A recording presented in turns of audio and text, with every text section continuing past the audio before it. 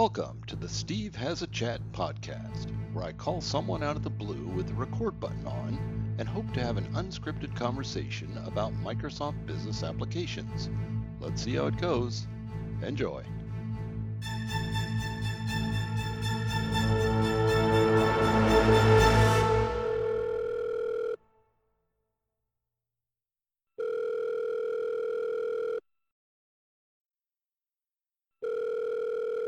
Hey, Vahe, Torossian speaking. Vahe, Steve Mordew, how are you? Hey, Steve. In fairness, let's say Charles mentioned that, somehow you were going to call me. I didn't know when, but it's great to talk to you. After I interviewed him, I asked him who would be a good person to talk to, and he dropped your name. So it doesn't surprise me that he gave you a little heads up. Have you got a few minutes to chat? Yeah, of course. Thanks, Steve. Oh, perfect. I think that, so before we get into it, maybe we can tell the listeners a little bit about what your role is. I know you've been at Microsoft for ever, I think, like 30 years or something like that. And you've held a lot of different positions, but now you're in the business application space, and that's been fairly recent. So there's probably a lot of folks that might not be familiar with you who should be. Oh, yeah. Thanks, Steve. You're right. I've been, celebrating my 30 years anniversary at Microsoft in April in 2022. I took the helm of the BizApps, let's say, sales organization globally in late 2020. So basically, I took my one-way ticket, to Redmond in December 2020, and the plane was almost empty. It was during the pandemic. And it was a kind of strange feeling for someone who has been traveling so much, in the past. And of course, let's say I came with the lens of the business application, of course, having led, let's say, Western Europe, in my past role, having all the businesses of Microsoft. And I think Western Europe was quite successful on these apps, trajectory and growth. And I guess that was also, in fact, the good match to some degree to try to take it at the global level. So is it a little easier to think about a smaller segment of the product mix now, really being able to focus like on business applications? I think before you were looking over all sorts of different things, weren't you? Yeah, it's actually a great question, because I think it's a very different, let's say, way of looking at the business. When you are, let's say, almost you're the CEO of Microsoft in the countries that you are, let's say, leading. You have all the levers to engage customers, partners, government, in different circumstances. And you try to leverage as much as you can the portfolio that you have to maximize the value. In the context of, let's say, the business application, I think it was the interesting bet to some degree, Steve, was to say, hey, this has been a portfolio at Microsoft, whether you call it Dynamics 365, or Dynamics only as a brand in the past. And if you go back, 20 years, let's say almost, with the Navision and Axapta and Solomon Software and Great Plains, all these stories, all these, let's say, product came together. And 20 years later, I think it has been part of a portfolio somewhere, and you had almost what I will call the strong, let's say, portfolio of Microsoft, the platform, the modern workplace environment. And I felt the work that James Phillips in the past, and with Alisa and Charles and Emily here now on the marketing side, have been, a strong inflection point to bring together both the technology in the cloud environment, but at the same time, a market environment that requires very different, let's say, tools to make the most of this transformation. And I felt that if there's one piece at Microsoft that requires a huge catalyst, leveraging the innovation, but responding as much as we can to what the customer need or even don't know yet what they need. And I think that's what I think to me was almost a bet. It's almost like you all of a sudden you move to the little dog, if I may say, but with a huge potential of transforming something, with great asset for Microsoft and the customers and partners. Well, I have to say, having been involved with Microsoft for a while, we have a phrase over here called redheaded stepchild. which is kind of what Dynamics was for many years. You know, it was off campus. It was just this thing out there, and it under Satya, when Satya came in, he really, I mean, he's the first one that I think came into the position that recognized, you know what, this should be another leg on the stool, not, you know, some remote thing out there. And I think that's made a huge difference, because I was involved in the years before Satya with business applications, and they were not, you know, they were just something over here on the back shelf, and now they're right front and center. I think that between Dynamics and what's happened with the Power Platform, you know, Microsoft's and cloud in general, you know, Microsoft's ability to get into and help customers is massively different than it used to be. And in your role now, you're dealing with a lot different type of customer. You know, when you're talking about Office 365 or Azure, you're dealing with IT, and now you're mostly dealing with, you know, business users. It's a completely different audience you're having to work with today, isn't it? Absolutely. I think also you're right. There's since Satya took the helm of the company, to some degree, of course, we have seen how we tackle the cloud computing hyperscale environment. But at the same time, in fact, what happened with the COVID, you know, in the last 2 years, have seen an acceleration of what we called in the past the productivity tools to become more and more collaboration environment. And, you know, from almost an application or a set of application, it became more and more a platform on its own. And so it's almost like when you think about, you know, where we are today, and we were talking about the COVID, I don't think the COVID is yet over fully everywhere, but now everybody is talking about recession, right? You know, and there's no one headline that you say, oh my goodness, what's going to happen? Right. What this means in terms of planning, right, for 22, 23. So I think the assets that, you know, is now quite unique to some degree, or differentiated, as you said, between the Dynamics 365 platform, you know, components and the Power Platform. It's almost bringing together what I think, I don't know if you remember, Steve, you know, in a few years back, you know, I think Satya was talking about the mobility of the experience.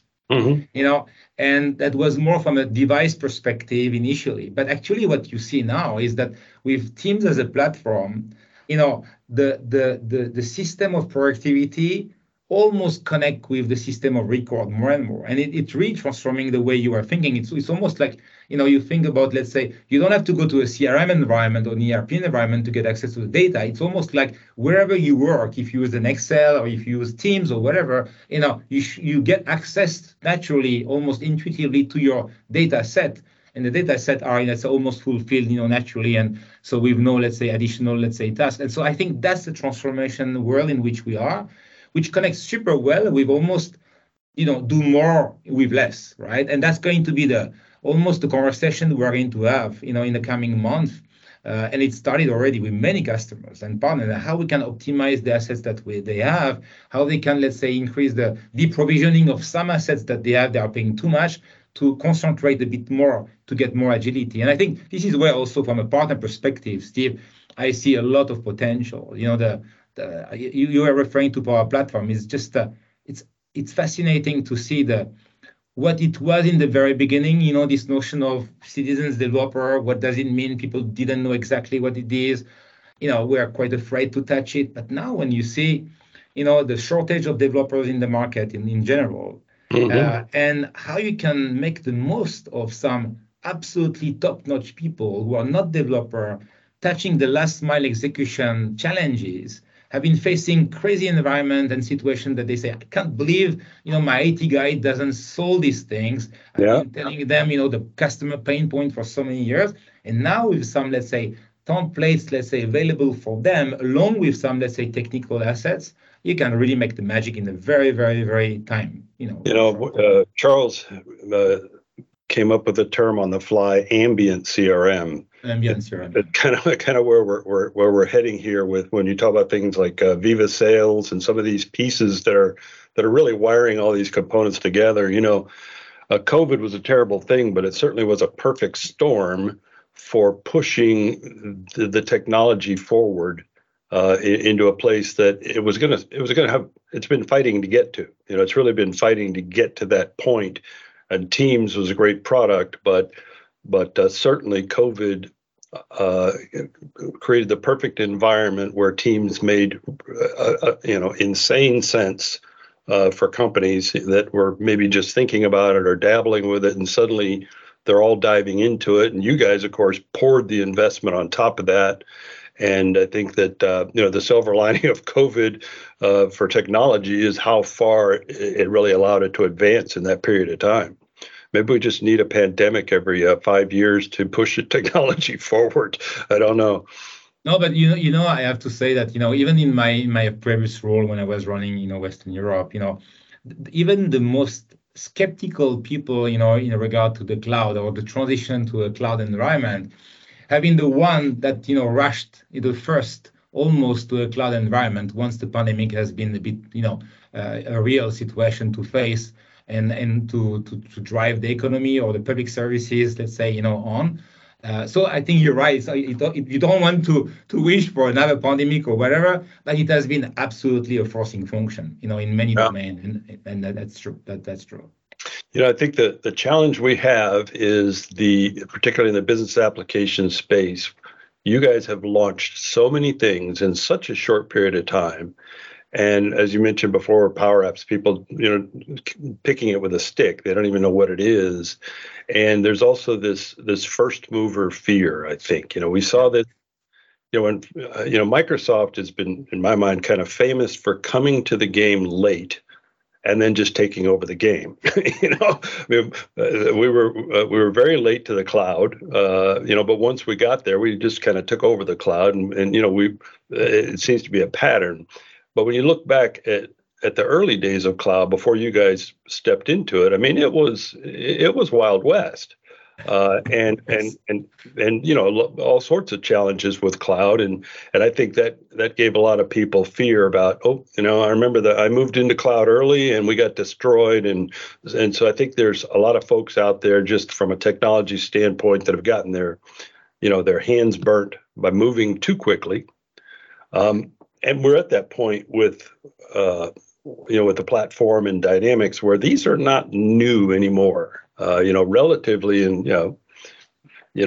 history they're new, but they're not new products, and they're not built by some garage shop somewhere with a couple of developers. This is 15,000 people building this stuff back there. I mean, this is professionally built, well-built stuff that is ready for prime time.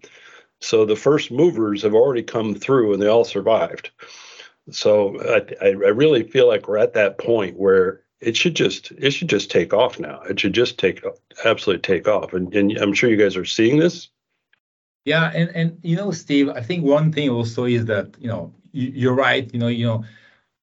There's a usual thing about, let's say, the first mover, advantage, and at the same time, from the customer perspective, you don't want to be the guinea pig, right, on any situation, especially from a technology standpoint. I think the increasingly what I see in the conversation, is that there's almost now, because of the quality of the native integration of the several different applications, whether you are in the customer experience environment, on the service side, on the supply chain, on the finance, or the low-code, no-code, all these components are absolutely connected to each other, and basically whether you have Teams as a platform in your company, or Azure environment, or all these components are connected very, very easily to each other. And so I would say that the beauty of it now is that you have almost a notion of marginal cost if you really want to leverage many of the assets that we can bring. And you don't have to take all of them at once. Of course, it has to be matching what you need now. But the reality is that, let's say, there's an almost, let's say, this fully integrated benefit, or the connectors with the rest of the world outside of Microsoft environment, which is a great value for the partners, ISVs and others, and at the same time to the customers who think now, hey, I should do more with less. How should I think about my investments for the next, let's say, 5 years? Most of the customers now, are really thinking about the longer term relationship, and defining what's the value SLA almost that you are expecting, both from the partner of the vendor and the vendor itself. And so it's almost like, you remember when we transitioned from a world of bill revenue and licensing to now more consumption and usage, it's almost the usage and consumption discussion is a forcing function about the customer success. Are we aligned on the same definition of the customer success? And what's the time to value that you committed? What are the key milestones in full transparency that you need to bring in? And I think that's that's where we are now. And because Microsoft, I think overall as a company have been increasing, tremendously the level of trust, from the security standpoint, the compliance components and so on, and the scalability. I think that's where, that's a great leverage for us now in terms of the conversation and, making sure that the customers are getting the value that we have been selling to them, how we show how much skin in the game we have to make them successful. And then it's a flying wheel. It's almost like you will have the innovation will help you to bring new things, respond or anticipate, take the feedback of the customer to the engineering, develop new stuff, quickly to the market. So I think it's what we are heading to now, Steve. And I think from a partner perspective, you might even see and feel it, right, more and more. Oh yeah, I mean, I think the sales motion has changed completely.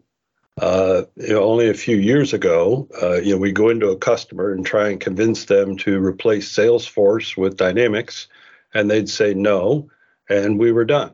We'd say, okay, well, we'll come back in a couple of years and ask again. We had nothing else to sell them, and now today, I mean, if they have Salesforce, I'm fine. That's great. Keep Salesforce. Let's add some things around it. Salesforce will work with Viva Sales. Salesforce will work with Power Platform. We can.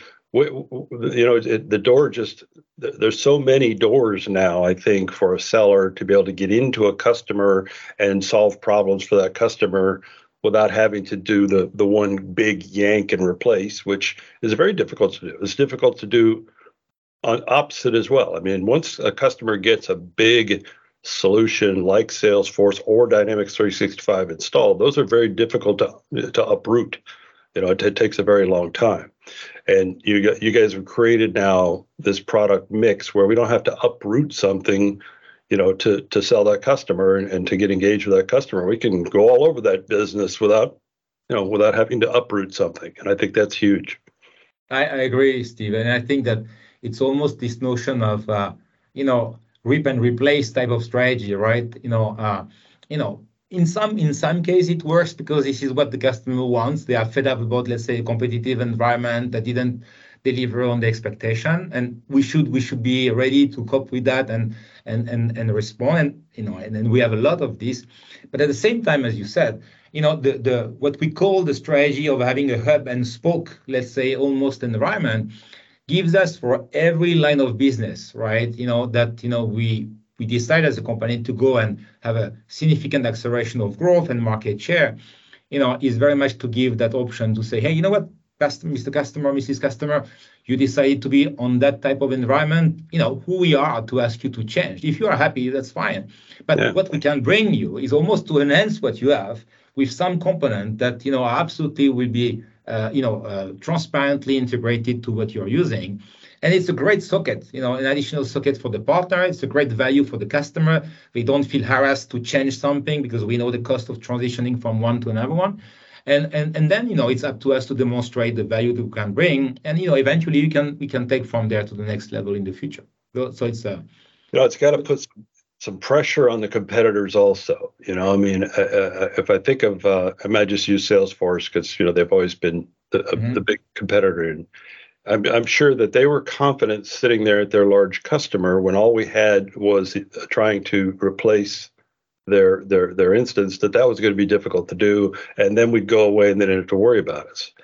Now we're coming in and we're circling around and we're solving problems in this department and we're building apps in this department and we're doing things and we're literally bolting into Salesforce. And the one potential outcome is that the customer decides over time that, wow, all of this Microsoft stuff that we brought in works really, really well. That's got to put some pressure on, the incumbent big application in there that, hey, you're surrounded by a bunch of stuff the customer is very happy with. you better make sure they're happy with your stuff. And, they don't reach that point because, like you say, oftentimes when you see those rip and replace, it's because the product or the company or something hasn't met the expectation. And to be fair, that could actually happen with any of us, right? I mean, Absolutely. it has a lot to do with implementation, design, how a thing was put together, and less to do with the application itself. That could happen to any vendor. But certainly raises the bar to some of these competitors when they're surrounded by well-performing Microsoft products that are satisfying customers. What do you think? Yes. No, absolutely, and that's why it's almost there's a continuity between what we sell, how we sell, to who we sell, and and how we drive the implementation. It's just it's ongoing will. That is a very different mindset. That we all learn. In the transition to the cloud, let's say, environment, but. Absolutely, I think it's a good forcing function to raise the bar to some degree. And to raise the bar for the benefit of the customer. It's almost like you mentioned the competitiveness of the what this type of hub and spoke strategy can create. You're right, but in the end, the biggest, let's say, winner will be the customer, right? And so, which I think is always and should always be the North Star for us and our partners. And that innovation, that I would say the relevance of the innovation should be, in fact, the pressure that we put to each other, to make sure that, say, we listen carefully to what the customer is facing as a challenge, but potentially to translate their current challenge into the future challenge, to push them also to think differently. Because I think the notion of rip and replace, Steve, one of the things was the initial, I don't know if you remember that, the initial issue and worry was that people were saying, "Oh, we are moving to the cloud, therefore we are transforming." Well, it was not that right and true. People were just keeping the same processes in the cloud than the one that they had on premise, which was not benefiting at all of the scalability and the agility of the cloud environment. So the billing model. You remember that, right? Yeah, they just changed the way they were paying for it. Yeah, absolutely, absolutely. So I think that's what we have seen on the low code. On this application modernization. On some of the enterprise-wide innovation, also opportunities that we had discussed is how much you can really say, in this new world of competitiveness, of unexpected challenges, how you can, let's say, keep your applications, fitting always, in fact, proactively the challenges that you are going to have to, as opposed to keep going with a quite heavy code to maintain with people who leave that, it costs you a fortune to maintain. So I think this agility that the Power Apps, the Power Automate, have been bringing, I think is the reason why we have seen this huge acceleration of growth, which is today 6-7 times faster than the market growth of low code, no code. So I think it's a great, let's say, indication of what people start to realize. And I think that in the conversation that you had with Charles, when he was referring to, hey, some of the AI, capability have been slower to be picked up by the vast majority of customers. And it's true, because there's a level of, let's say, can I trust this thing? How complex am I going to lose completely ground and control of what I'm doing? All these natural things. I think as we bring more and more, let's say, tools, are manageable, like, the Power Platform environment, or let's say the Viva Sales capability on top of the Teams or a Salesforce environment, that people will start to test this. And I think we are going to be more and more advocate about, hey, what are the benefits of the organization that are using this technology and how we can trust them moving forward. And I think Charles was referring to our digital sellers. Their daily life is very much, let's say, using all these AI, led capabilities in terms of reporting, in terms of, let's say, incident management, in terms of even coaching for themselves to do a better call next time. It's just fascinating to see. Maybe we should even do a kind of, let's say, talk on this once we have a bit more, let's say, after the GA, maybe a few months after, we should have, let's say, what the key learnings, and key benefits from a customer standpoint. Yeah, it always makes a customer confident when they know that the vendor is using the product that they're trying to sell them. Yes. It's interesting. Everything moving to a subscription has changed. Kind of the mindset, not just of you guys, obviously. Where there's no big sale. There's a sale of a big subscription, the revenue of which will come over a long period of time.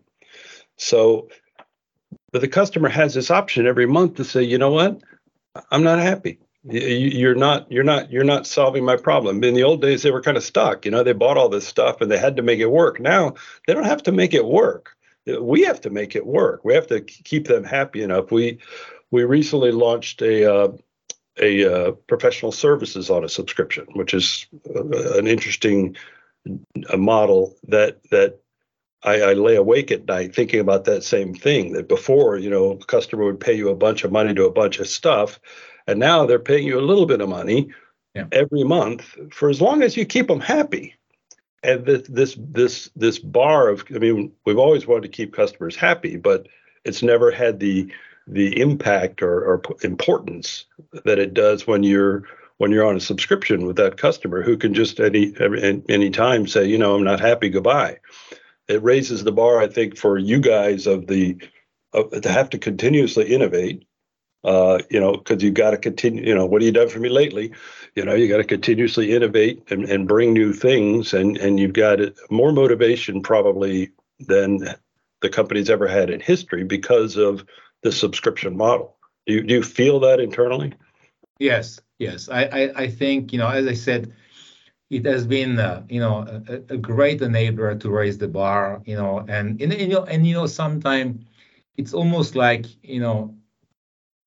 you can have a beautiful slide deck, and saying the right things, but the execution doesn't match what you are saying. Somehow you don't walk the talk.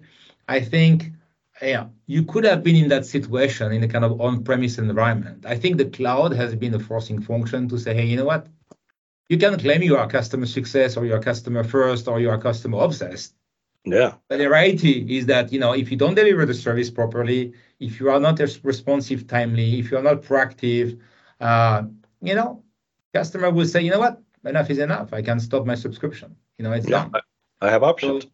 So, I have options. So I think it's a good hygiene. It's a good, it's how it makes you having and embracing habits. That are, I would say are the natural thing, when you engage with a customer. But I think it's almost, let's say, for the one who might have forgotten that basics, it has been a great, let's say, opportunity to bring back the roots of what is it to satisfy a customer, right? And I think that's what the cloud licensing model helped, put together. And I think there are still, always room for improvement, and similarly, I would say, what you have seen on the collaborative applications, what we have seen on the low code, no code, you are going to see it now also on the supply chain environment, which is super, at stress because of what we have seen on the COVID, but also in fact on the geopolitical aspect and some of the research and discussion, and also on the overall, let's say, what I would say, the contact center, environment at large, how this world is going to change, is going to be led a lot by the capability that technology can bring and the ability to listen carefully to, the strategies and the challenges of the corporation that are involved in. So it's quite exciting, actually. I don't get involved a lot with the call center operations, but I picture the old call center as this massive building full of cubicles and people with headphones. And I picture that now that most of those people are probably working remote. A call center now could operate at my desk just about and have thousands of people all, working from their homes. So that whole industry feels like it's changed significantly. And yes, I'm sure they're starving for the technology that fits the model that they're being pushed, to adopt. Yeah, absolutely. There are. I mean, it's interesting. If you summarize some of the business challenges or the things that are coming from multiple conversation. And we had the Nuance acquisition a few months back, and so it's almost the first fiscal year where we're going to be able to strategize, operate together as one organization. And it's great because somehow you take their own experience in terms of conversational AI and what they have been leading in for many years, and at the same time you hear about, let's say, the customer feedback when it comes to as you said, the traditional contact center or call center evolution, how to translate this into a modern service experience, right? And how AI can contribute to that, on a seamless, integrated way. How to think about customer retention in this world where people are a bit more struggling with their bottom line. The how to protect the customer, privacy as well, because you talk about voice capability, recording, but how you cope with the privacy and the security during this service journey. So all these are absolutely great opportunities for us to combine what we are hearing, the technology and the acquisition that we did, a few months back, to put that into a great component. And I would say the data analytics that the Power platform, Power BI, gives us on the back end, is going to be a great platform for us again to differentiate from the rest of the world. Well, and it'll also help kind of offset the fact that these people are all remote now. That's right. They used to all be sitting in this big room, and people were standing up there looking over a rail at them, making sure they were doing what they were doing and available. And you can't lose any of the customer service, quality just because you've moved everybody out of the building and nobody can physically see them anymore. You've got, AI is the only way to plug that hole, really, of being able to know what's going on in this organization with all those people remote. In your day-to-day activities, I'm assuming that since you're head of sales, that you get engaged with all of the big opportunities that come to Microsoft, and you're in there leading the charge to get them to make a decision for the services. What are the areas that you're seeing among those larger customers that they're really excited about? Is it the low-code stuff? Is that very exciting to them, or are they still wrapping their arms around that?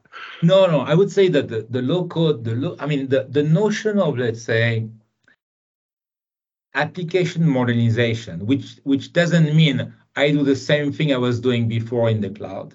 Really thinking about what do I want to fix, and how much I can include some perspective about what could happen, in some, let's say, options or scenario. That capability that Power Apps has been giving them, and now we see that the corporations who are the most successful are the ones who are almost creating a center of excellence within their own organization that, let's say, help the IT to monitor somehow, in fact, the usage rate, but also to amplify the user experience and to spread it across the organization and the ability to almost measure the positive impact. The second thing I've seen is on the low code, no code is the time to value. It's almost like you can almost now, and I'm saying, when I say we, it's almost we with the partners.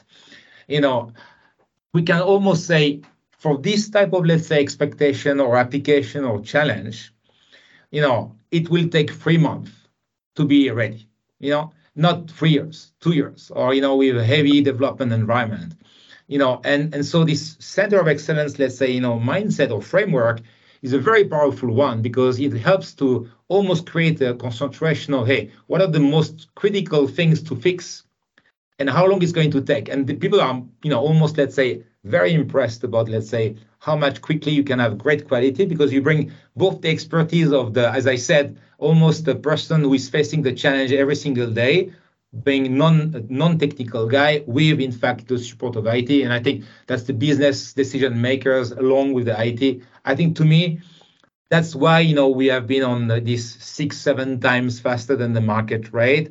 We have huge ambition there. And be aware that we have also 20 million of users of Power Apps today that came from the seeded, let's say, campaigns. So people are actively using it, not yet paying it. So that means that it's great. It's the future almost pipe, for us to go after, because people are starting to use, in fact, at least the basic functions to get adjusted, customized to, and so on. The second thing I would say is that people have realized, how easy it is to and recognizing that Teams became a platform, close to 300 million users, it's not the 25 or 30 million, almost pre-pandemic. And so that became almost, as you said, you are at home or you are wherever you are, and that's the interaction that you have with your customers, partners, ecosystem, and employees. And so now it's a marginal component to say, hey, can I have one tab that is going to do that type of task, my forecasting, my thing? And so this is again the connection between what you use every single day at scale and the marginal cost of bringing a component of Dynamics 365, a component of the application that you create, quickly, through Power Apps or Power Automate from a process, implementation and automation. So I think that's what I see the two biggest part of the customer reaction and I would say feedback for us and encouragement, to be fair, to keep going in that direction.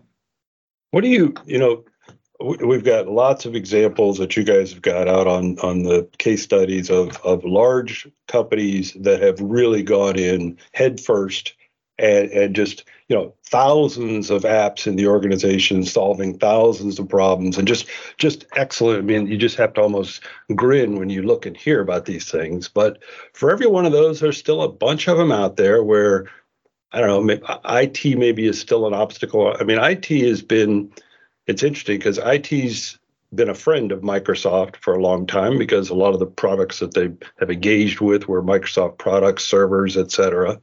They've had to make this transition. And now here they've had to make this transition to cloud, which was scary for them.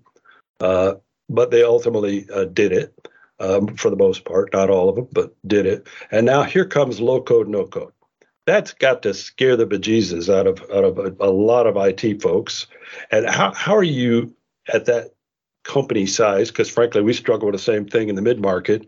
Yeah. How at that big company size do you deal with that occasional obstinance from IT?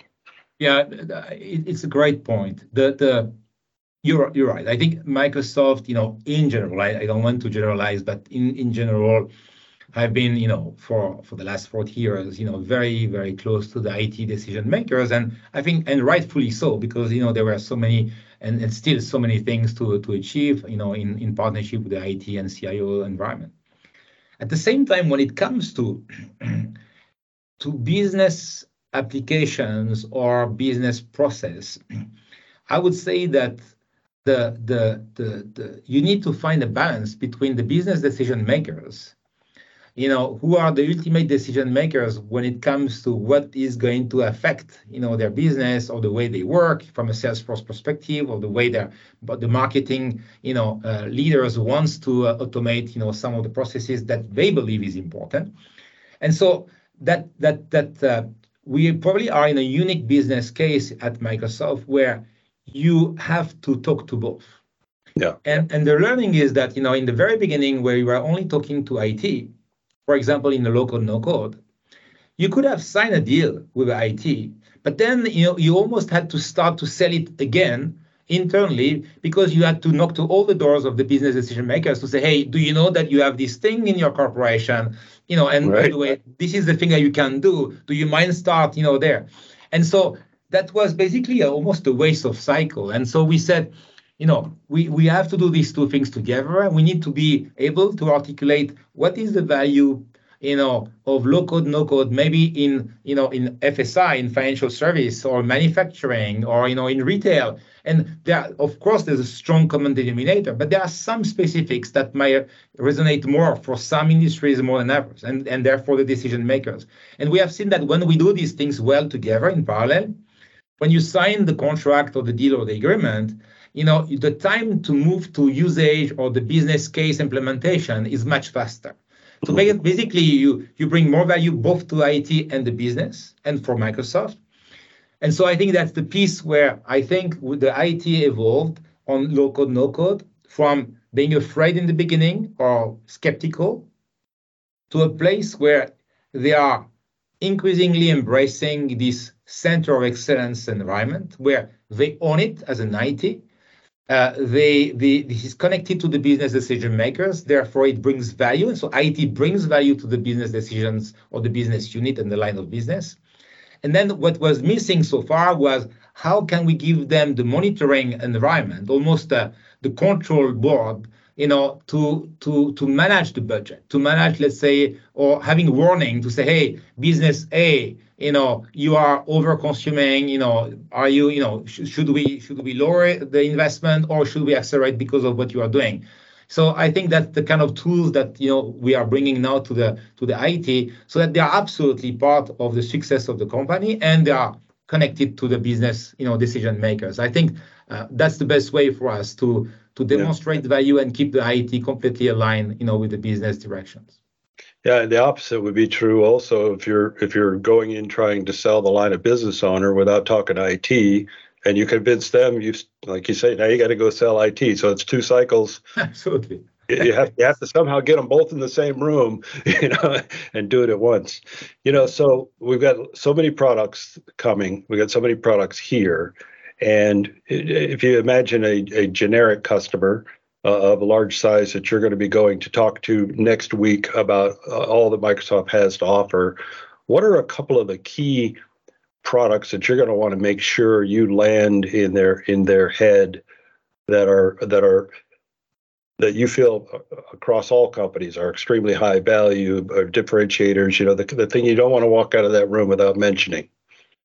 Yeah, I would say that one of the, and you somehow you touch on it, Steve, earlier on, as part of the transition and that we are driving, one of the things is also to simplify the portfolio, to simplify the go-to-market, to simplify the strategy. We discussed the hub and spoke, let's say, strategy. And so I would say at the very beginning, what we said is that instead of saying, hey, there's a proliferation of products, and every year we add more and more and more, and at some point you confuse your own sellers, you confuse the customer, you confuse the partner. It's super tough to digest everything and even understand, what's the hierarchy, across all these things. So or licensing.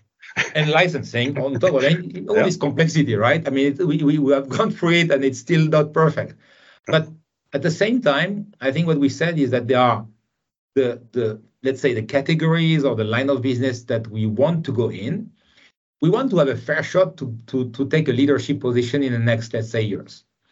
And what it takes to get to that point, and from an innovation perspective, from a go-to-market perspective, from a partner program perspective, from a sales and seller investment capacity perspective, and so on. And so I would say that's more the starting point, Steve, where we say we define 5 categories, or 5 line of business where we believe we have a shot to become a leader. And these categories, we need to be able to be clear on where the value that we bring. For example, if you take the customer experience, let's say Ola, which is more the connected sales and marketing, if I may, summarize, at the high level, it's going to be all the conversation about the collaborative apps, the customer experience transformation. You have already Teams for the vast majority of you. Hey, that's what you want to achieve. The Dynamics 365 Sales is going to give you that capability, or the LinkedIn Sales Navigator on top of it is going to give you that type of insight. You were not touching about AI. You think about almost sales automation, Salesforce automation. Hey, let us show you how the AI infused capability within Dynamics 365 Sales and Marketing give you that asset absolutely naturally integrated on your team's environment. And same thing on Viva Sales, the sales productivity, we can measure it the way you want, and you're in control of that. And by the way, it works on the environment that you are working. Could be Microsoft, could not be, as we discussed. That's more the conversation that we want to have. And of course, on the back end, you are going to have Dynamics 365 Sales and Marketing and Viva Sales, most of the time for that line of business. If you think about, let's say, low code, no code, I would say you will have probably 3 types of conversations. You will have the conversation about, hey, you are a large enterprise, multi-geos coverage, and basically the benefit of having an enterprise-wide let's say, engagement, what does it mean? What's the framework for you to make the most of it, and how we commit, with our partners to deliver you the value. And so you can commit on 5 years, maybe with Microsoft, and how much value we can bring already to you. Or it's purely an application modernization. You move to a hyperscale environment, but you have all these old-fashioned applications. So basically, you are on a platform that is modern, but all your applications are still old-fashioned. How low-code, no-code is going to help you to accelerate that transition? And you know what? Let's start with one component, one app. Pick one, and let's do it right, and then replicate from there. And then potentially, in fact, the last one, which I think is going to be the biggest one potentially, is the business process automation. It's think about the forecasting process. I have to say that when I was running my business in Western Europe, we have been doing this traditional forecasting process, which in every company, when we talk with business leaders or CFOs, that's the same thing. You ask the forecast at the lowest level of the organization, then the manager of that organization do a judgment. That judgment moves to the next level of management. The management do another judgment. So all the way up to the top level. Who does a judgment anyway on top of it, or define, depending on who is doing the forecast, almost, let's say, a coefficient of, let's say, correction based on who is doing the forecast. When you start to do that thing into AI, and you say, you know what, we know the behavior of people by geo, by individuals potentially, you come to, after 18 months or 1 year, to a trend of forecast that is so close to, in fact, what you were getting before, that you say, how many hours, thousands and thousands of hours of productivity saving I'm going to have just because of this AI forecasting capability? That's the kind of example of, let's say, an application, low-code, no-code, that is just sucking, in fact, the behavior or the intelligence so far to help you to drive your business. And so we have been running that internally as well, and it's quite impressive. So that's the kind of conversation that you want to have, both with the IT, but you see this perfect example of, hey, having that conversation with the CFO, or the sales leader is a great one, because it's a marginal cost, again, to what you are using already, right? And the same thing happened on finance and supply chain, and service when it comes to, all right, so where you are, what are you using? Are you still on-prem? The vast majority of ERP, the vast majority of contact center and call center are still on-prem. So you can think about, hey, what does it take to move to a cloud and more agile environment? What are the bets that you want to do? Which is the strategic partner or vendor you are going to take this bet? Because you're not going to change this environment every 2 years. It's going to be a 5-year or 10-year bet, right? It's a marriage. It's a marriage, yeah, absolutely. Yeah. So, does it help, Steve?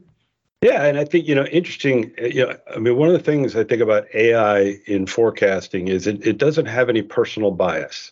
That's right. And I, obviously in larger companies, I'm sure there's a lot of checking and cross-checking. In the middle market, it's a bunch of optimistic salespeople coming up with optimistic projections that have no basis in history or anything else that's going on, of what's going on. And I've been in meetings where we've been displaying some AI facts or figures or forecasts or projections, and listen to senior people just adamantly disagree that number is absolutely not correct. I know, I've had them tell me, I've been doing this for 30 years. I know. Well, and then here comes next month, and guess what was right? The AI model was right, and the guy who's been doing it for 30 years is, making up some excuses. So I think that the world right now is fraught with bad projections on everything: cost projections, sales projections. There's too much personal bias involved in the process of creating those things. And as leadership of a company, you're relying on these things. They're going to drive you right over a cliff if potentially if you're not careful, if you don't have good information, if you can't get the bias out of it. And I think that's one of the big things that AI brings that I found resonates with leadership sometimes is kind of remove all the bias. It's just removing all the bias. You don't want to hear smoke. You want to hear reality, so you can act accordingly. You're surrounded by a bunch of people who want to make you feel good, but AI doesn't care how you feel. It's going to tell you the truth. It doesn't care if you get mad.